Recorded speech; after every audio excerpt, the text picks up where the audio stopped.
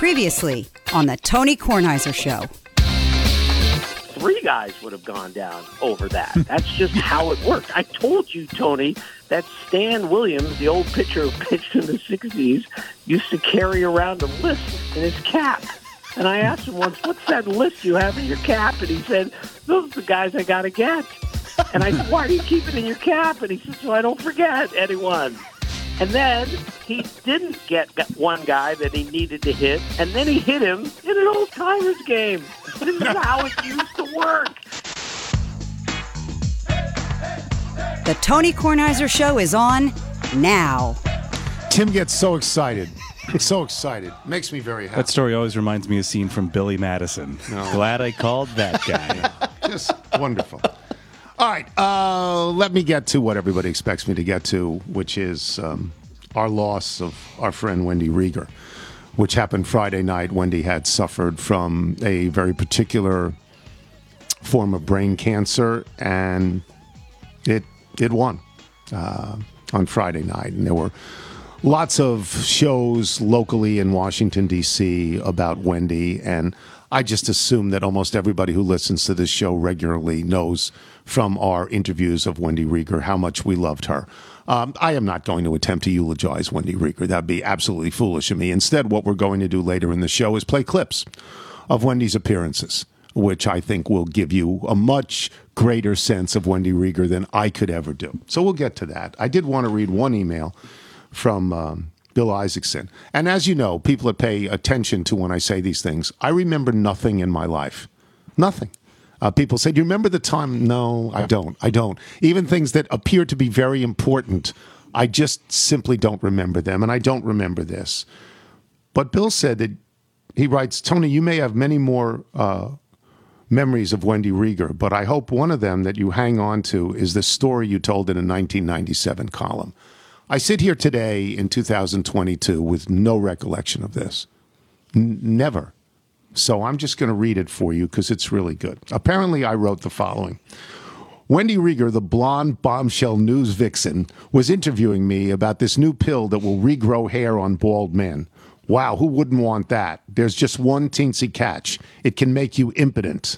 That doesn't that sort of defeat the whole purpose? Isn't it like curing a hangnail by lopping off your hand? Being the cagey guy I am, I asked Wendy if the impotence would go away when I stopped taking the pill, and she said yes, but the newly grown hair would go away as well. Well, I said, how long is that window of opportunity open? How long before my hair falls out? She smiled and said kindly, don't worry, not before closing time. That is great. I hope I wrote that. I hope that's true. I really do. Really, I hope I wrote that. And it sounds like something Wendy would say. Yes. But I, of course, have no recollection of that. And as I say, we will get to all of these things so you can hear Wendy herself and not us talking about her later in the show. I got home yesterday. I played golf yesterday. I played very, very poorly, but I had such a wonderful time. I played with Michael and the socialite and Gary, and we walked, and it was absolutely lovely. And then I got home sneaky cold, though, and windy. Sneaky cold, windy, and a stronger sun than I think either of us were expecting to have. Yeah, but a lovely day, especially at my age, to be able to walk was very, get to very walk nice. with 2 of my uncles. Yeah, that's well, you're one of those people. So let me just say this. One of the sports columnists I admired most was Tom Callahan, as everybody knows. I think Tom Callahan's a great writer. He wrote this fabulous memoir about a year ago called Gods at Play, and it's just wonderful. And Tom is a couple of years older than I am, but Tom always hung around with the older guys. Tom's friends on the sports writing circuit, particularly when he worked at the Cincinnati Enquirer, were guys 20 and 30 years older than him. And this would be like Jim Murray and Dan Foster. You're not going to know these names, Red Smith. But they were 20 and 30 years older than Callahan. Callahan was the youngest old guy. And Callahan, although he was dear, dear friends with Kindred, who's more of his own age, Callahan's great introduction to sports writing came at the hands of the older people. This is sort of you in golf sometimes. So right now we've now spent we've played many rounds with Alan and Coach, but yesterday in particular, to hear the two of you talking about the impact of the 3-point line and the evolution that it's had in the sport and in sports overall, and then to have Alan who asks the right questions because he knows all the players, all the teams, all the dates. I'm just sitting there just in complete shock and awe. It is the single most important thing that's happened in sports in my lifetime in terms of changing the way a game is played, the 3-point shot. And people who are under the age of 60 have no idea that there was no 3-point shot. It came into the NBA and then everywhere else in basketball when the ABA, which invented the 3-point shot, the American Basketball Association, merged with the NBA in 1976, and that was the great carryover from the ABA. And it's a long time now. It's almost 50 years. It took about 40 full years for this to happen, but it changed the utter orientation of offensive basketball. It changed it. And I know this through basketball highlights. used to go outside in. Now it goes inside out. It's just different. I know this through highlights, but to hear a coach tell you how it changes the way you have to run an offense, the way you can set a defense at all, and to hear how he would make changes to the line that still sort of still allows for the drama of the shot, but takes away sort of the overuse. Or he wants to extend the foul line in your mind's eye, where the foul line is 15 feet away from the basket. He wants to extend it left and right in a straight line and disallow any 3-point shots from beneath that line, taking away the easiest 3-point shot, the corner three, which he thinks, and I agree, has essentially ruined basketball. Right? That's what he was talking about. So, but what I'm getting to is that I've always felt more comfortable with the parents. I don't know why. You're comfortable with old people, and that we think that's wonderful. All right, so I got home in time to see the basketball, which you'll hear from Wilbon in a little while, and Wilbon adores it and reveres it, and I don't. Although I was very, very glad to see a lot of the Boston-Brooklyn game, which ended dramatically and I think wonderfully, but, we'll get to that with Mike. Then I was able to go over for much of the last 6 or 7 holes to the Hilton Head tournament at Harbortown, a course that I have played in my life. You played it? I've never played it. It looks beautiful it's on really TV, nice. And it's so different than most of the golf we watch. Yeah, and you need to play it because you're down there all the time. We'll get you to, you know what, we'll get Curry to get you to play. It's pretty far out on the island. Yeah, but it's like 10, 15 minutes past the Fresh Market. Okay, but I think to play it would be worth it to just be adventuresome and go out there and find it in the wilds.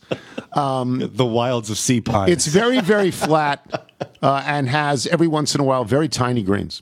Very tiny greens. So when I was done watching, in fact, I got there, I think, for maybe Jordan Spieth's last hole on 18. Did he birdie 18? Big putt. He birdied 18. A little different than the putt on 18 the day before. Yeah, where he two-putted from 2 feet. Right? Two-putted from 2 feet. Yeah, I mean, the big thing is he missed the tap-in. Yeah, he missed the tap-in putt. To the point where after he wins the tournament, his wife says, you know what, next time you want to tap something in, why don't you just give it 5 seconds? Right. So he ends up, he's minus 13. And he's in the lead as I begin to watch. And everybody else, Varner and Cantlay and Shane Lowry, are either 11 or 12. I watch Lowry and Varner. Lowry misses some putts within 10 feet. Lowry's a great player.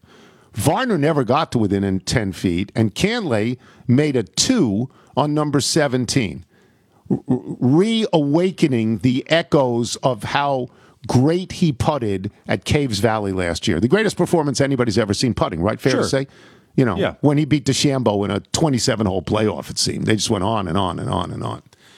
And now Cantlay has another putt on 18 to win. 12 feet? 15 feet? Yeah, around there. Within his range. Yeah. He can make this putt. Probably like a 25% make. He hits it strong on the right. It goes past the hole. It doesn't touch the hole. So now you get a playoff with him and Spieth. And they start on 18. And Spieth has not touched the racket, as we say, in an hour and a half. Right? Yeah. He hasn't touched it. He doesn't, he goes out to putt a little bit. He doesn't even take swings. He goes out there. He hits a short drive. He hits a 3-wood, I think, not a driver. I think so, because he's pretty far back. Hits it short. He's 160 out. Cantley's eventually going to be 110. Spieth's way back. I think you have the yardages off by about 30 to 40 yards. Okay, tell me what they were. I think Spieth was closer to like 180, 190. Oh, wow. Cantlay had about a 9-iron in. I think he was closer to 150 with the wind. Okay. So Cantlay, I should say this, Cantlay is in the exact same position that he was in 10 minutes before on that same hole. The same position where he hit a shot to, as I say, 12 feet.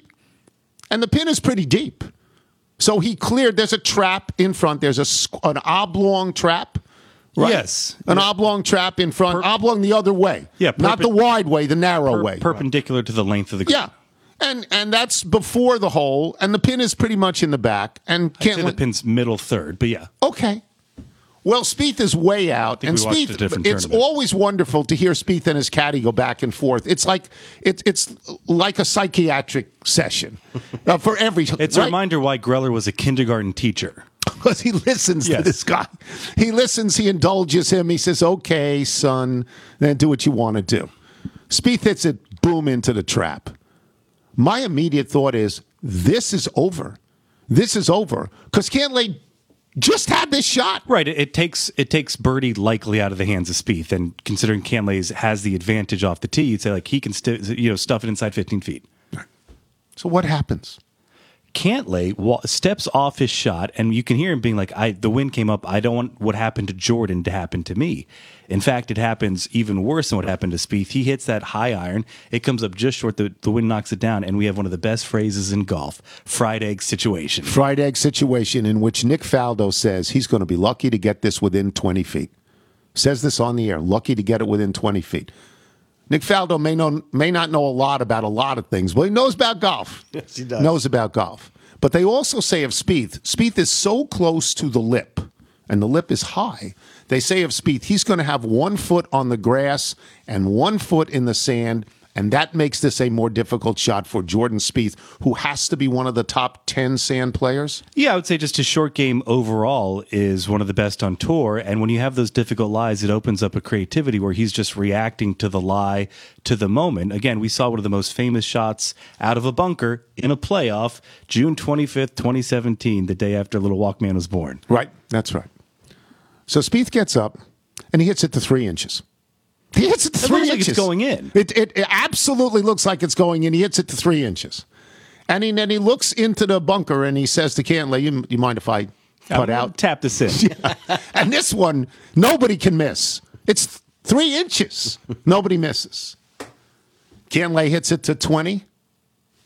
Doesn't make the putt, and Jordan Spieth wins his first tournament in a while. About a year. In a way that you're just not going to win.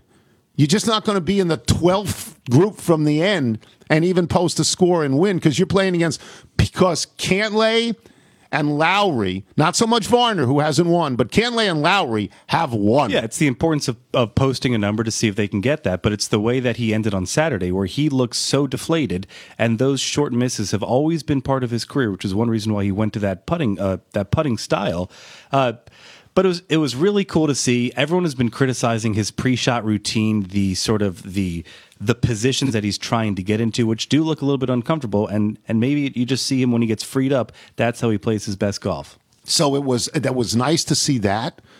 And then I had the option of going back to the basketball because it's 4 different games, which I did for a little while. And then I said, you know what? I'm done. Yeah, I'm done. I'm not Mike, so I'm done. I've watched enough sports for the day, and that was it. And played too. So I had a lovely weekend. I will say that without mentioning names of golf courses, it was remarkably wide open over the weekend. I guess it's because of Easter. I guess people stayed with their families. Always a mistake. Stayed with their families rather than go out and play because the courses were wide open across the area, totally wide open, and lovely days to play. And you had a great matzo ball soup, right? Carol made matzo ball soup. I was very happy that she made it. I had it. I liked it. Matzo balls float or sink? They didn't sink enough. They sank. They didn't sink enough. I like matzo balls with the consistency of golf balls. I like them to be hard. I like them when you have to take a knife to open them. Everybody else on my side of the street likes them light and airy, and I don't. So they were not airy, but they were not quite as dense. That's the right word, right? Yeah. Dense. Not as dense as I had hoped for. But carrots were good. And put some carrots in there late, the last 20 minutes or something like that, so you can chew on the carrots. We have enough chicken in this house now to open up a Bojangles franchise. So we got that. Which is for nice. a boat biscuit. We'll take a break, and Michael Wilbon will join us when we return. I'm Tony Kornheiser. This episode is brought to you by Progressive Insurance. Whether you love true crime or comedy, celebrity interviews or news, you call the shots on what's in your podcast queue. And guess what? Now you can call them on your auto insurance too with the Name Your Price tool from Progressive. It works just the way it sounds. You tell Progressive how much you want to pay for car insurance, and they'll show you coverage options that fit your budget. Get your quote today at Progressive.com to join the over 28 million drivers who trust Progressive. Progressive Casualty Insurance Company and Affiliates. Price and coverage match limited by state law. You're listening to The Tony Kornheiser Show.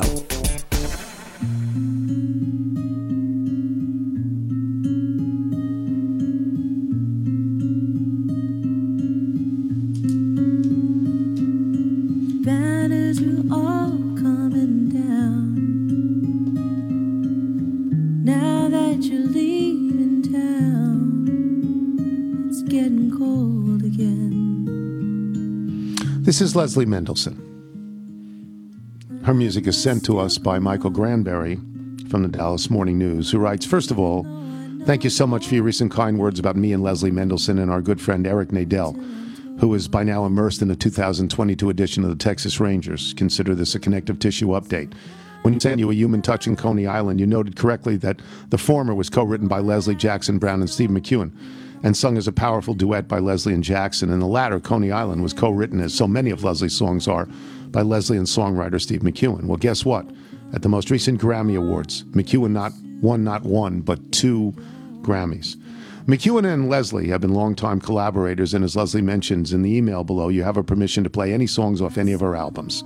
One that I submitted in the original batch that I would love to hear you play is another song by Leslie and McEwen that they wrote together, entitled If I Don't Stop Loving You. It's a heartbreak ballad, but it's one of the best heartbreak ballads I've ever heard. And as usual, Leslie's vocals, they add their own special touch. We are playing that now, If I Don't Stop Loving You. Her talent is... It's amazing. It's evident, right? Her talent is it's just evident. Love playing her songs.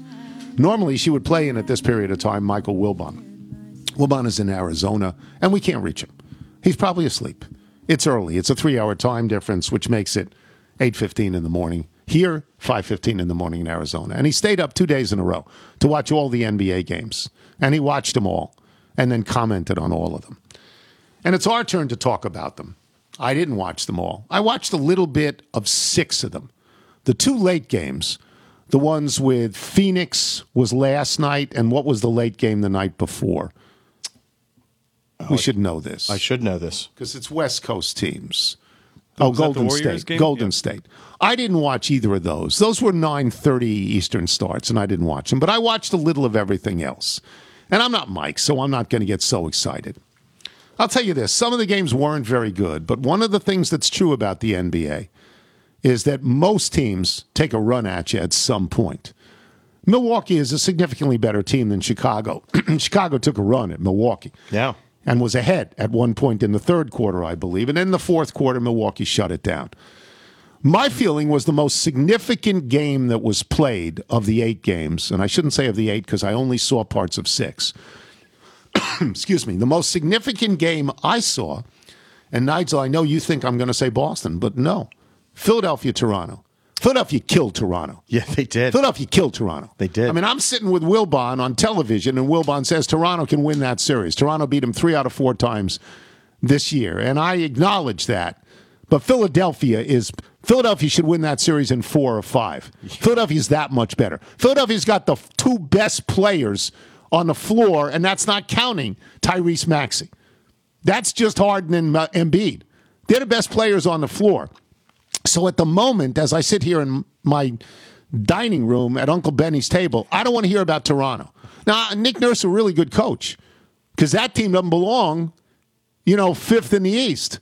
He's a really good coach. It just seemed to me that if you took anything away from the weekend, what you took away is if Philadelphia is better than Toronto. I don't know about any of the other things. The number one seeds won handily. They should. They beat teams that had to survive the play-in. Minnesota upset Memphis. Did that surprise you? It surprised me a little bit, but I root for Minnesota because Nathan Bubis is an assistant coach on Minnesota. And if you watch that game, you could see him in the second row on the bench in his blue Minnesota sweatshirt. It's phenomenal. Whatever it was, his quarter zip, what they all wear. This made me very, very happy. Do I think they'll beat Memphis in 7? No, I don't. Because John Morant, he's an amazing player. But they've got 2 number 1 picks, Karl Anthony Towns and Anthony Edwards. And at one point, D'Angelo Russell was a pretty good player. So if Minnesota wins that series, I'm not shocked. There are certain series, if Toronto comes back and beats Philadelphia, I'm going to say that's shocking. Now I'll get to the thing you like the most. The best game of the weekend. Yes. The best game of the weekend, it shouldn't have been because Boston let Brooklyn back in the game. Boston was up by double digits in the fourth quarter and let Brooklyn back in. And the reason they let them back in is because the 2 best players on that court are wearing Brooklyn uniforms. Yeah. Every moment that Kevin Durant and Kyrie Irving are on the floor, they're the best 2 players. And I hate Kyrie Irving. He's a terrible teammate. And you're going to ask, well, what about flipping off the crowd? Well, the crowd he made life miserable for Celtics fans by telling them he was going to come back and then walking out on them. Yeah. And they make life miserable for him. That's fair. It's fair both ways. Whatever he does, whatever hand gestures he makes, that's okay with me. Yes, I'm pretty sure Bostonians are fine with it too. But this guy is a great, great player. He's the best. I will quote Gary Williams from yesterday. Do you remember when Gary said this? He's the best ball handler and penetrator he's ever seen. He hit some shots yesterday, hanging in the air, falling down. Kyrie Irving is a great player, and he's not even as good as Kevin Durant. Kevin Durant's the best player in the world. So when you tell me that, Brooklyn takes it to the wire, of course they do. They have the best players. On the last play of the game, previous to the last play of the game, Boston hounded Irving. They made Irving give up the ball, and Kevin Durant had no real shot. Yeah. Banged one off the rim from 3. Yeah. And so Boston gets the ball back with how much time? You're a Celtics fan. I think it was like maybe 14 seconds, 8 seconds, something like that. And they work it around, and they work it around, and they work it around, and it ends up 22 feet away on the left-hand side high, and suddenly on the right-hand side, Jason Tatum cuts for the basket, and who gave him the pass? Marcus Smart. Marcus Smart gives him the pass. Gave a fake, and everyone flew by him, and he started to go to the basket, and then just dished it to Tatum. And Tatum makes a bank-in layup as the clock goes to .01 and then .00, and Celtics win. And it's a great win. Well, yeah. Does it mean they win the series? No. No, because the other team has the 2 best players. I will say, and by the way, doing all that without Ben Simmons, you wonder how the Nets are working. I'm obviously joking because Ben Simmons is worthless at the moment. But for the Celtics, they do this without their best defender, Robert Williams. That's right, the center. Yes. And you can see how the other people they put in the middle are slower to the ball. Yeah. And how the Nets can score. Yeah. This shapes up and did before they even played the first game. I did say this on PTI the other night. If you ask me if I only want to see one of them, and I only want to see one of them, which one do I want to see? I want to see Boston and Brooklyn. Yeah. That's the one. Yeah. I mean, that's the one. It appears as if this will go 7. Well, you can't say that after 1. You just don't know. I don't ever predict that things are going to go 7. What it appears like is they are wonderful and spirited teams that are capable of giving you great games. And I don't say that about the other series. I mean, I just don't. Yeah. But I know you're happy. Well, yeah. I mean, if you lose that game, you're like, oh, now we're really down in a hole because you look across the sideline, you see Kyrie Irving and Kevin Durant, and they can take over games pretty much at any point they want to. Now, Boston, and what I just said about Toronto, that the best two players in that series are in Philadelphia uniforms. Toronto is a very good team, but Toronto does not have the talent that Brooklyn has. Is Boston a better team than Philadelphia? Maybe, maybe not. About even, although Boston closed so well. They closed 26-6. Yeah, they really came together. But that game yesterday, I think, should give you fear. I think it should give you fear Well, they because go of like what Brooklyn did at the end. You get like a 15-2 run, and it's like every time it's like, oh, another 3 by Kyrie, another 3. And again, he's the villain. You hate him. So maybe that's why I'm so happy they won. Because You hate him, but if he stayed in Boston, you would put him in the Hall of Fame. Love him. Because he's that good a player. Yes, and he is that good of a player. He's a brilliant player. So, yeah. I hate him because if you're going to play a team sport, you have to sacrifice for your teammates. He's not a good teammate. You have to get the shot, I think. Yeah. I just think you have to. But, boy, when he gets out there. It's amazing. You can't. And as you said, he's not even the best player on that team. No. It's Kevin Durant. They have 2 of the 5 best players in basketball. Yeah. Maybe you could say that about Philadelphia. Maybe Embiid will win the MVP. And Harden has been one of the 5 best players in basketball for a number of years, but doesn't look that good now. Yeah, he's getting Harden's got that one great move where he takes his right arm. You're guarding him. He takes his right arm and hits you as hard as he can in the chest and goes by you with his left hand, and you wince. And nobody ever calls that foul. Nobody ever calls that foul.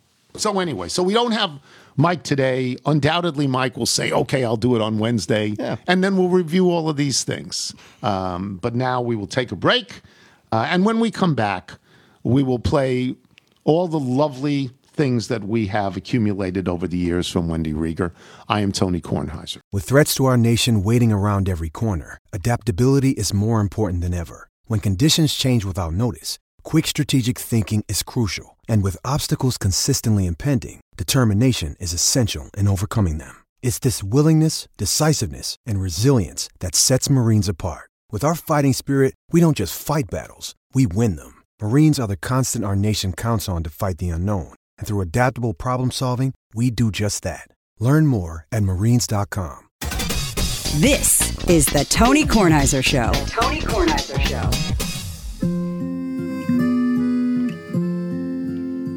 Once again, we have Leslie Mendelson, and we thank her and we thank Michael Granberry from the Dallas Morning News for sending her stuff to us all the time. Leslie gives us permission to use it. This is a song called Good Night. So many of the people that we play are really, really, really talented, and they're just one break away from making a lot of money.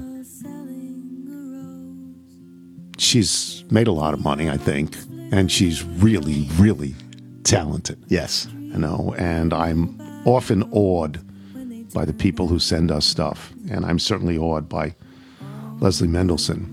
Michael, if people want to send in their original music or have their friends from the Dallas Morning News do it, how do they do it? Send us your music by emailing it to jingles@TonyKornheiserShow.com. Again, this song is called Good Night. You can listen to Leslie's songs at the end of the podcast, or you can just listen to them now. I said at the beginning of the show that I was not going to attempt to eulogize Wendy Rieger, and I am not. We have put together, I haven't, Nigel has put together, with the aid of Bill LaHecca, some of the clips from some of the shows that Wendy did with us, and there's no point in me stepping on her lines. Here's Wendy Rieger. What's the weirdest thing that ever happened to you while you were driving a car? While I was driving a car or while I was riding in a car? Well, it depends on how weird it is. Well, one time I was riding in a car and the guy I was with had pissed me off so much that I started trying to kick out his windshield. Really? Yeah. God, there is her. nothing. Love her. Can I tell you love something? Her. In heels. There is like, nothing. It was going like 50? It was the greatest. Just the look on his face. If you want power, baby, start kicking someone's windshield out. It was the best. This is pre-YouTube, isn't it? This is pre. Oh my God! I mean, you wouldn't want that now. You wouldn't. No, and all I managed to do was just crack it a little bit because I mean those things are. But it was, and all I could hear was, "Honey, honey, no, honey, honey, Wendy, honey, God." thing about Wendy's story is that I was the guy driving that car. I never thought I'd see you again. It is awkward. No, it was awkward when I When walked Tony in. was like, "Do you know Wendy?" I was like, "Well, oh boy, do I know." been a Wendy. while ever since that judge." I wanted to get Wendy involved in the show, so I wrote down your thoughts on the academic scandal, your thoughts on the kid from Harvard, but then I wrote down your favorite appetizer and do you like soup? And those seem to me to be much better questions. Like, what is your favorite appetizer? When you go to a restaurant, what is your favorite appetizer? Because I'm on keto these days. You're doing that? Oh, really? Is anyone not doing it? Oh, I don't- Come on, get on board, Jones. Right? What is the result so far? It's nothing because I keep drinking. Oh, okay. You know, I discovered bourbon about 2 years ago, and so if I'm not going to eat, I'm drinking. Right. I really like, and don't judge me. Well, you're going to judge me. Yeah. That's what you Never, do. Yeah. never. Fried Brussels sprouts. Really? Fried Brussels Well, sprouts. those are pretty new. I like I mean, Brussels those are sprouts. within the last X amount of years. Especially you over did- here at Leah's. Leah's makes killer fried So Brussels Leah's sprouts. is one of the chef joints. Yeah, yeah, Right. yeah. Sure. Okay. Yeah. All right. What about, do you like soup? I No, like soup. I don't like soup. I'm a big soup person. I'm so good to. That's so good to Yeah, know. I like- I know but- what to get you for Hanukkah now. So, soup. I'm going to get you some matzo ball soup. Yeah, well, you get me for that, and you know, get me that for Christmas too, because I really like it. Although It's I had, non-denominational these days. I had a bad soup yesterday. Somebody came in Bad with soup. bad soup. cilantro soup. I tasted it. It was bitter. I gave it to Bonnie, and Bonnie said she liked it, and it was Well- filled with cilantro. And I said, then take it. Did it taste Well, like soap? cilantro is one of those things where you I either don't like it or you don't. I didn't like Yeah. that. I didn't like that. Can we review the thing that we did 25 years ago? Yes, Can you please. explain to people what It we was did? Meatloaf's Paradise and the Dashboard Lights, and the three of us did a dramatic reading of it. Right. It was like Shakespeare. Right. It was like the Royal Academy. David did the Phil Rizzuto part. That is correct. I did the Meatloaf part, and you did the what was her name? I was the The who girl. knows? You never remember. Yeah, the girl. But it was you were I grabbed you. you were great. If you had a windshield, I would have kicked it out. It was really exciting. I thought it was really good. I thought we gave them much more than we should have, that they weren't deserving. But then I found out you had a dinner theater background, so you were actually Yeah. a good actress. And you were- Well, dinner theater, it tests you, doesn't it? It is the road to the Great White Way, isn't it? Well, Yeah. you know. Bryan Cranston came out of dinner theater, I think. Is that right? There is that great movie Soap Dish. Oh, yes. Which Isn't that the best? Which is Kevin With Kline. Sally Okay. Field Yeah, it's great. and Kevin- oh my, it's the and it's dinner best. theater. And he's doing And Death that's of a written- Salesman. That's written by Andy Bergman, who I went to college The with. best. He's clearing tables, and they're like, Yeah. "You did It's- such a nice job." It's a wonderful movie. Kevin Kline doing Death of a Salesman Yeah, I mean, in Opa-locka, nobody- Florida. In Florida. Dinner theater.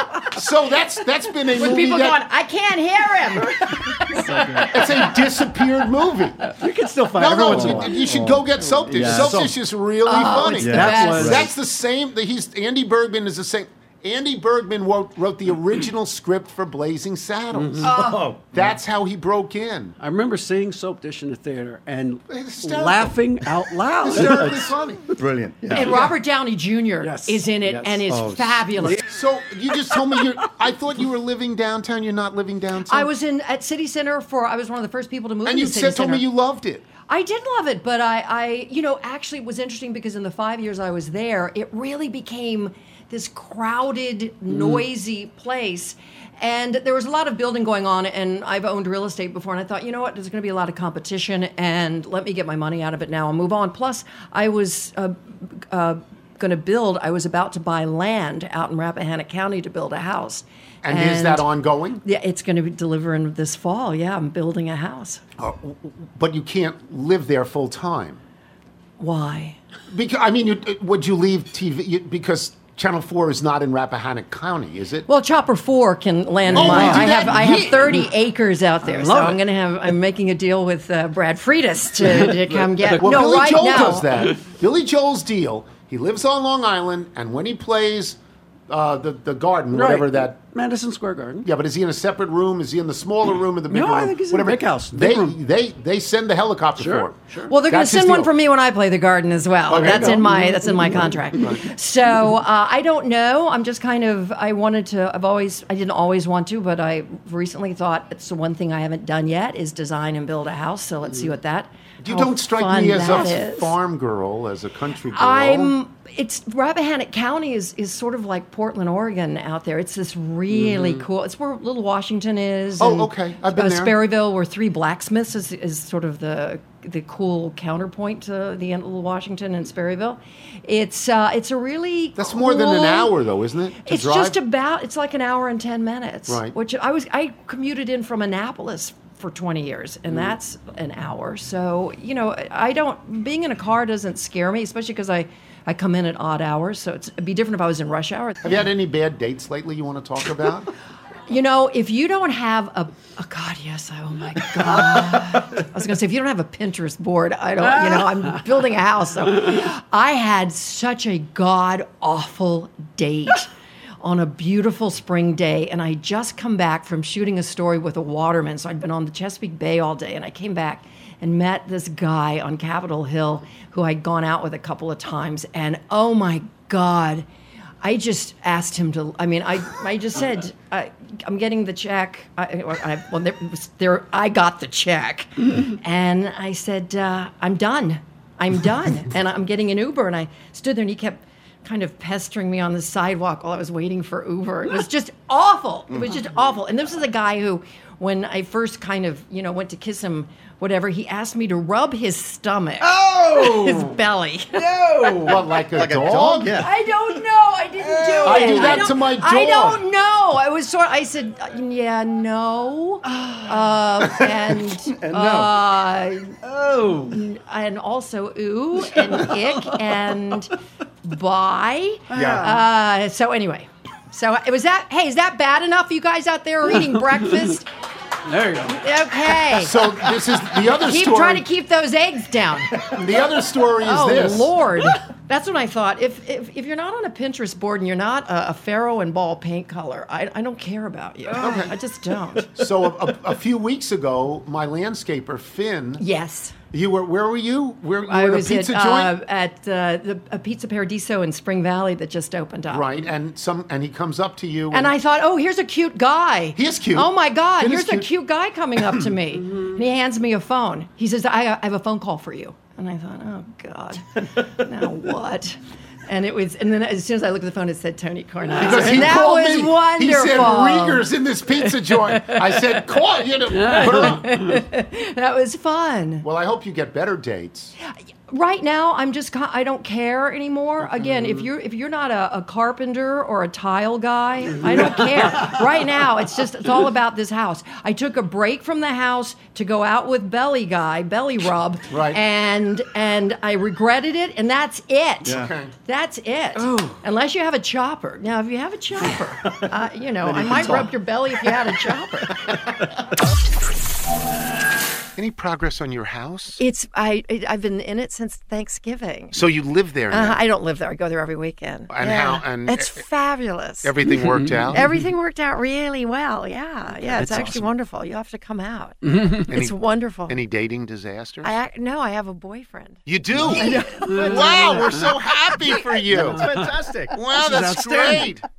That's great. You're like if my mother was alive, you'd be my mother. I have a boyfriend, which is he did not ghost you. He didn't ghost me. No, and did he ask you to rub his belly? No. I love this guy. He comes out every weekend and he chops wood, draws me a bath, and then makes waffles in the morning. Oh, Jesus. Well, that's tremendous. He sounds like a butler. I mean, that doesn't sound like His a name's boyfriend. Jeeves. Sounds sort of like a butler. But I don't pay him that much. Jeeves Johnson. Well, that's wonderful. The only thing is I worry that, because when you've been dating in this town for as long as I have, you become feral.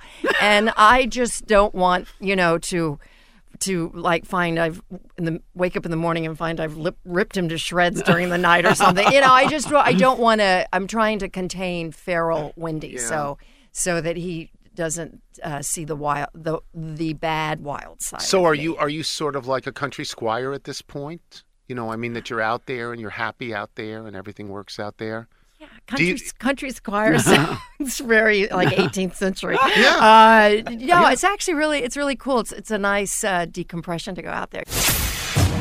This is from Rieger. Now, do I need to leave the room? I can't read it. I can only read some of it because it's filthy and it's suggestive. It's wonderful. I love it. Should I read the text she sent me? Yes, go ahead. And I love Wendy. Yeah. Wendy's the greatest guest we've ever had on this show. Absolutely. Most dangerous woman in the world. D.C. Yes. In the world. Kicking out windshields.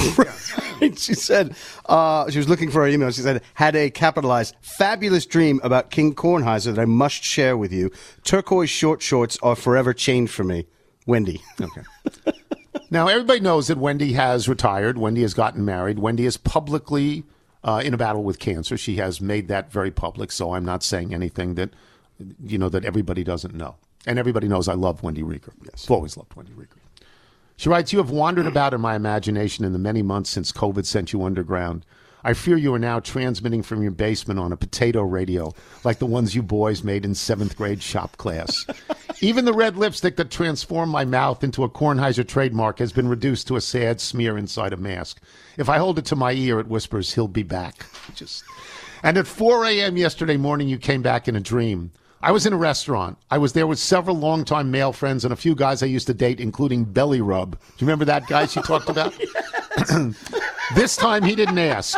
As we were arranging ourselves around the table, you walked in wearing turquoise super short shorts and a red T-shirt. Unbelievable.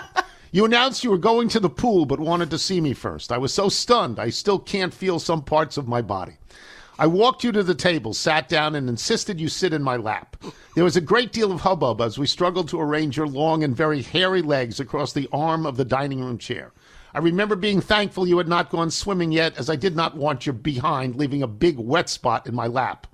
Once you got settled, I affectionately put my arms around you and rubbed your back as I gently rocked you in the chair, softly asking if you felt safe now. You leaned your head against mine, and in that classic Kornheiser tone that reveals a rising annoyance, you said emphatically, the CDC says spooning is dangerous. What? I should have tossed you aside and gone over and rubbed Belly Guy's ample stomach. Maybe a genie would have come out of his behind. Instead, I rocked you vigorously and put my red lips to your ear, and I whispered something I can't say about the CDC. At that point, I felt someone's smooth legs rub against mine, and it startled me awake. They were my husband's. That's so fabulous. It's so show, don't fabulous. Tell. It's so fabulous. And the next two paragraphs are impossible to read. It's impossible. It's signed Big Smooches Wendy. So it's just great. My thanks to Nigel and to Bill LaHecca for going through the archives and pulling all the stuff for Wendy's appearance. I don't want to say too much because I'll start to cry. I never spent a moment with Wendy that I wasn't completely amused and happy. She was the most alive person I think I've ever known, and we miss her like crazy already. Check out our new NBA show, Beyond the Arc, part of the CBS Sports Podcast Network, where you can find me, John Gonzalez, NBA insider Bill Ryder, and Ashley Nicole Moss 5 days a week talking all things NBA. Whether you're looking for insightful discussions, upbeat commentary, breaking news, interviews, or coverage of all the biggest stories in the NBA, our new show is the place to be 5 days a week. Download and follow Beyond the Arc on Apple Podcasts, Spotify, and wherever you get your favorite podcasts. You're listening to The Tony Kornheiser Show.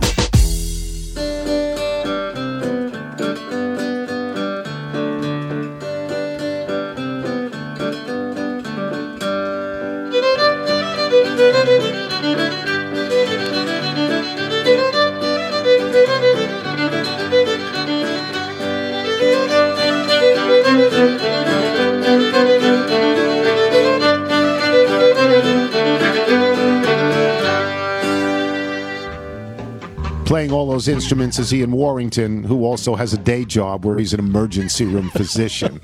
And he wrote us. He said, while listening to last Wednesday's podcast, I had a rather wonderful experience. Not only did I have my first David Aldridge moment, but I saw it coming 90 seconds in advance. Allow me to explain. As I was half listening to Tony's outrage at being shut out of a vaccine booster, I happened to glance at the title of the show. Her name was Evelyn, just as the CVS employee offered to call other locations. At that moment, a cartoon light bulb appeared over my head, and I knew exactly how the next 2 minutes would unfold. They would send you to the Tenleytown Target. You would somehow figure out the parking. Evelyn would be the pharmacist, and the story would have a happy ending. To be fair, I didn't predict that she would fill out your paperwork for you, but it didn't surprise me. And how do I know this? Well, for the past few years, my wife and I have been going exclusively to the CVS pharmacy in the Tenleytown Target for whatever prescriptions, flu shots, or COVID boosters we need. Not for the picturesque setting in the big box store or for the weird location across the street from a slightly more convenient CVS, but because Evelyn works there. Evelyn is the best. She cheers us up every time one of us goes there. She's unfailingly pleasant. She goes out of her way to help if things get mixed up. She recognizes us with masks on. She knows our name. She even remembers our cat's name when we pick up his medication, and she asks how he's doing. I may be the only person listening who made this connection, but it made my day for Evelyn to get a random but sincere shout out on a podcast. I shared the beginning of your tale with my wife, and she had a great reaction. Initially, puzzlement and irritation at why I would share such a pointless story, followed by a big smile when I shared the title of the episode. She knew the ending right away, which is just lovely. Isn't that great? Just lovely. From Sean Crawford in Queenstown, Maryland. I could not agree more with your view on sea salt. I love caramel, and the Candy Kitchen in Rehoboth sells both light and dark chocolate-covered caramels. They are delicious, or at least were delicious. They've been ruined by, you guessed it, sea salt. The Candy Kitchen puts 4 to 6 granules of sea salt on each caramel. Fail. No matter how quickly or slowly I eat the caramel, one of the sugar cube-sized blocks of sea salt gets lodged in my throat and annoys me for an extended period of time after eating it. Water, soda, beer, juice, nothing gets rid of it but time. It's like a little 2-hour reminder of how much I hate sea salt. But from Kenny Ray, what? Should we thank the bagel people? Oh, yeah, go ahead. I forgot. Bethesda Bagels. We love them. You will as well. Got the bagel sandwiches today. Just go to BethesdaBagels.com for the location in the D.C. area nearest you. I also want to say thank you to Neil in Rockville, who was a big help to me this past weekend as I tracked down audio. Okay. You know... Let the rest of it lie? Yeah, we got the Meatloaf song, but we'll do that some other time because that's the first time that Wendy and I and David Aldridge got together and did the Meatloaf song, I think, at the New Zealand Embassy. Yes, I think that's 4,000 years ago. Yes. Now, we'll let it go. From Kenny Ray in Fort Walton Beach, Florida, your recent discussion of sea salt has reminded me of some cooking advice I've been given by a longtime friend who, after a brief career as a missile officer in the United States Air Force, ready and willing to turn keys and launch thermonuclear weapons at Russia, went back to culinary school and trained as a professional chef. I'm not sure you can get much farther apart in your life's calling, complete and utter destruction of the world as we know it versus creative, life-sustaining cooking. He worked for Emeril Lagasse in New Orleans for a number of years before going on to run kitchens in some of the fine dining establishments in Sarasota and Destin, Florida. He always tells me, why do you salt both sides of your steak? Because you eat both sides of your steak. Information from Bam. That's a good point. From Thad Hunt in Leavenworth, Washington. Today I was at a restaurant that had a margarita on the menu with lava salt. Looks like the volcanologists are now in on the scam. I'll say that it was pretty good. Shad has a haiku about, what is this for? The streaming baseball crime spree. It's different and new. Tony doesn't do different and new. What is that? Oh, it's for the Apple, the games Friday on night? Yeah, Friday night games on Apple. Okay. Yeah. Yes. Still don't know how to watch Scherzer. Didn't like that. I've been a New York Times reader for a very long time. I have a routine starting with the obits and moving on. As a kid, when I took the Long Island Railroad with my father, BG, he always started with the obits. What's going on with the Times sports section? No more standings and stats. Come on, man. What's a sports section without standings? Regards, DG. Haven't heard from him in a while. Great to hear from him. From Seth Krieger. Saw this on a post next door. Gave him your address. Sure you don't mind. Appreciate it. DG. This is not DG. Hey there, neighbors. I have a quick question for everyone. A friend of mine is passing through the Falls Church area with her family for one night. They have a 30-foot camper. Can anyone recommend a good place for them to park overnight while they're here? That's from Falls Church. I don't actually understand the connect. It's not DG, is it? I mean, DG didn't actually send that, did he? No, I'm guessing he didn't. Somebody probably trying to have some fun. Okay, this is a pest control story. As a certified pest control technician, albeit in a different jurisdiction, Canada, I can assure you that the story about the $1,200 wasp nest is in fact severe gouging. I once had a customer tell me The price that a competitor charged our dad for carpenter and ant treatment, and my jaw dropped, and said for that price I would treat your whole block. Unfortunately, this sort of thing is common in not only the pest control industry, but many other home service industries. I see it all the time. You really have to do your homework or you're setting yourself up for failure. As a point of reference, that is about 10 times what I would charge to treat a wasp nest, regardless of time frame, after hours, etc. To make it worse, that's $1,200 American or about $8,500 Canadian. So my $120 service charge would probably cost as much as a tub of 4% cottage cheese in American funds. Love the show, long-time listener. Please tell Orkin to eat it. It's not signed, but it's from the Cowichan Valley Pest Control, and that's in Canada, obviously. From Tim Wilesmith, who sings for us and writes for us. Very talented. In Nashville. Last Tuesday, I received the second greatest phone call of my life when a friend offered me 2 tickets to Wednesday's practice round and par 3 contest at the Masters. I then placed the greatest phone call of my life to my dad. He has dreamed of going to the Masters since he was a kid, and it was finally his time. Michael was right. This is what happened with Finn and his son. This is what happened. Michael was right when he said that everyone on the grounds was so happy. I told my dad it reminded me of Disney World. We went straight to Amen Corner, and would you believe the very first golfer we saw that day was Tiger Woods. We watched him play 12 with Freddie and JT, and it was unreal.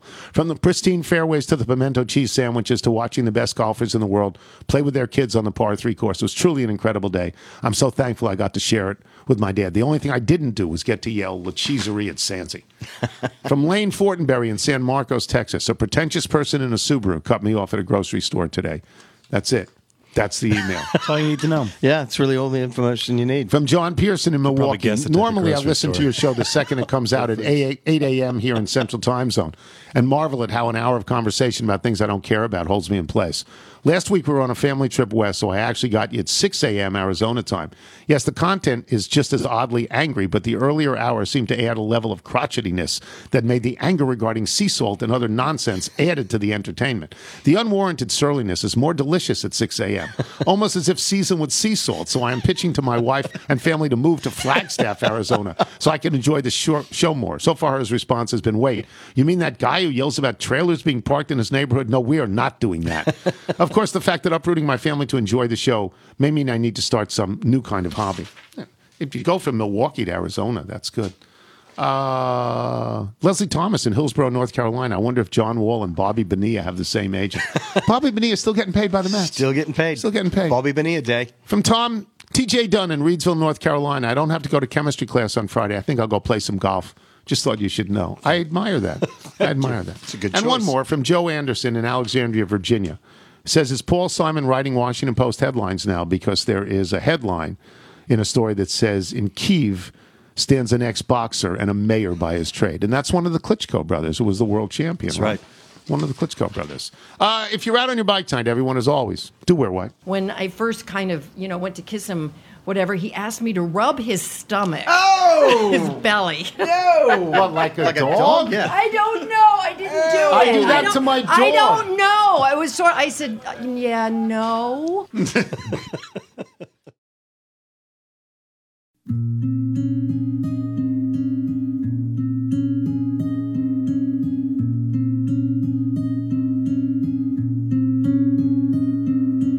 Banners are all coming down.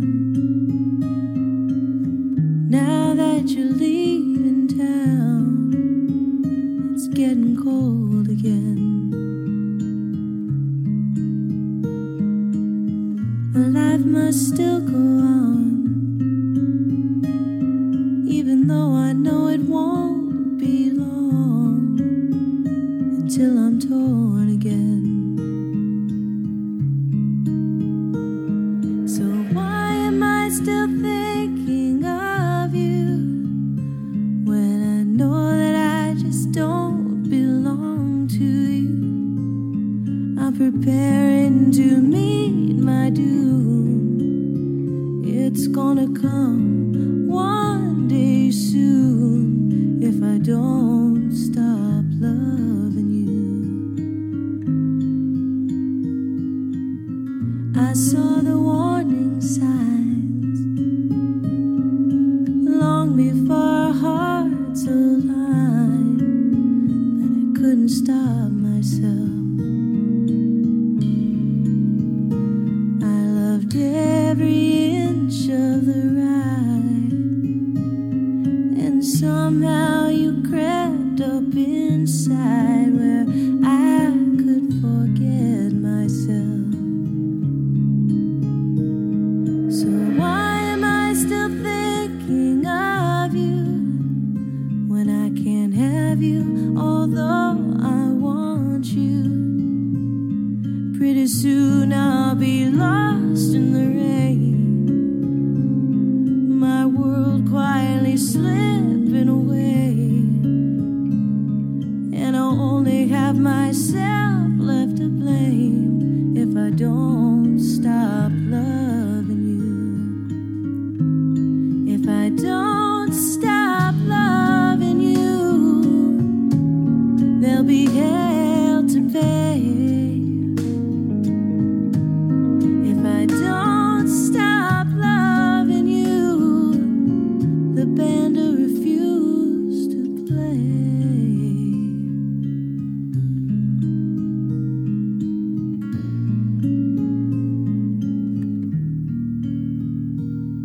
So why am I still thinking of you when I know that I just don't belong to you? I'm walking a very thin line, with the devil just one step behind, and I'll be slowly going out of my mind if I don't stop loving you. Hey, if I don't stop loving you.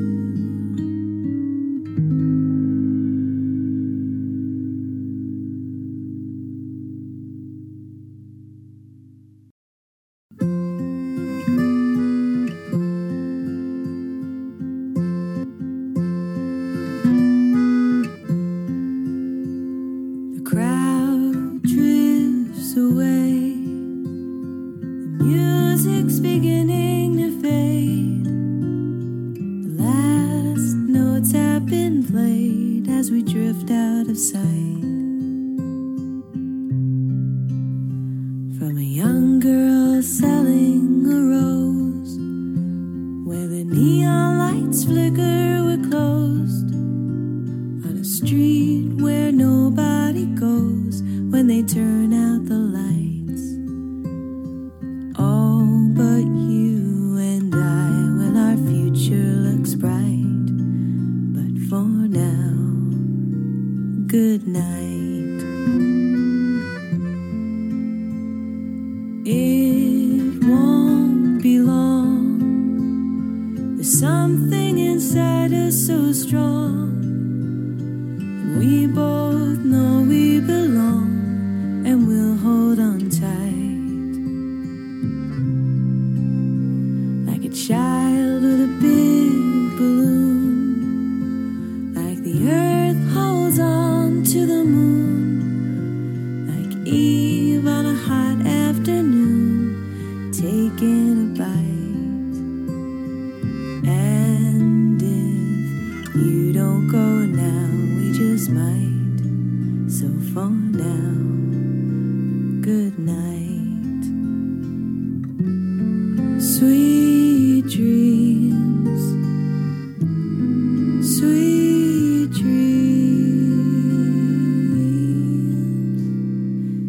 Is that the time? Just one more glass of wine, and it probably will make you mine, but it wouldn't be right. Oh, one day our flame will ignite, but for now, good night.